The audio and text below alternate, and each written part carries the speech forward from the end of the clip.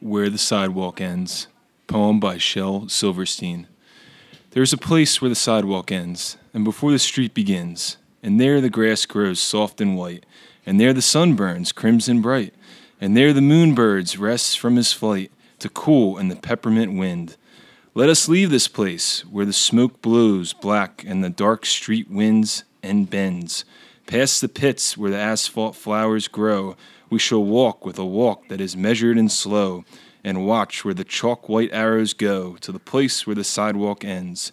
Yes, we'll walk with a walk that is measured and slow, and we'll go where the chalk-white arrows go, for the children they mark, and the children they know the place where the sidewalk ends. So you can hit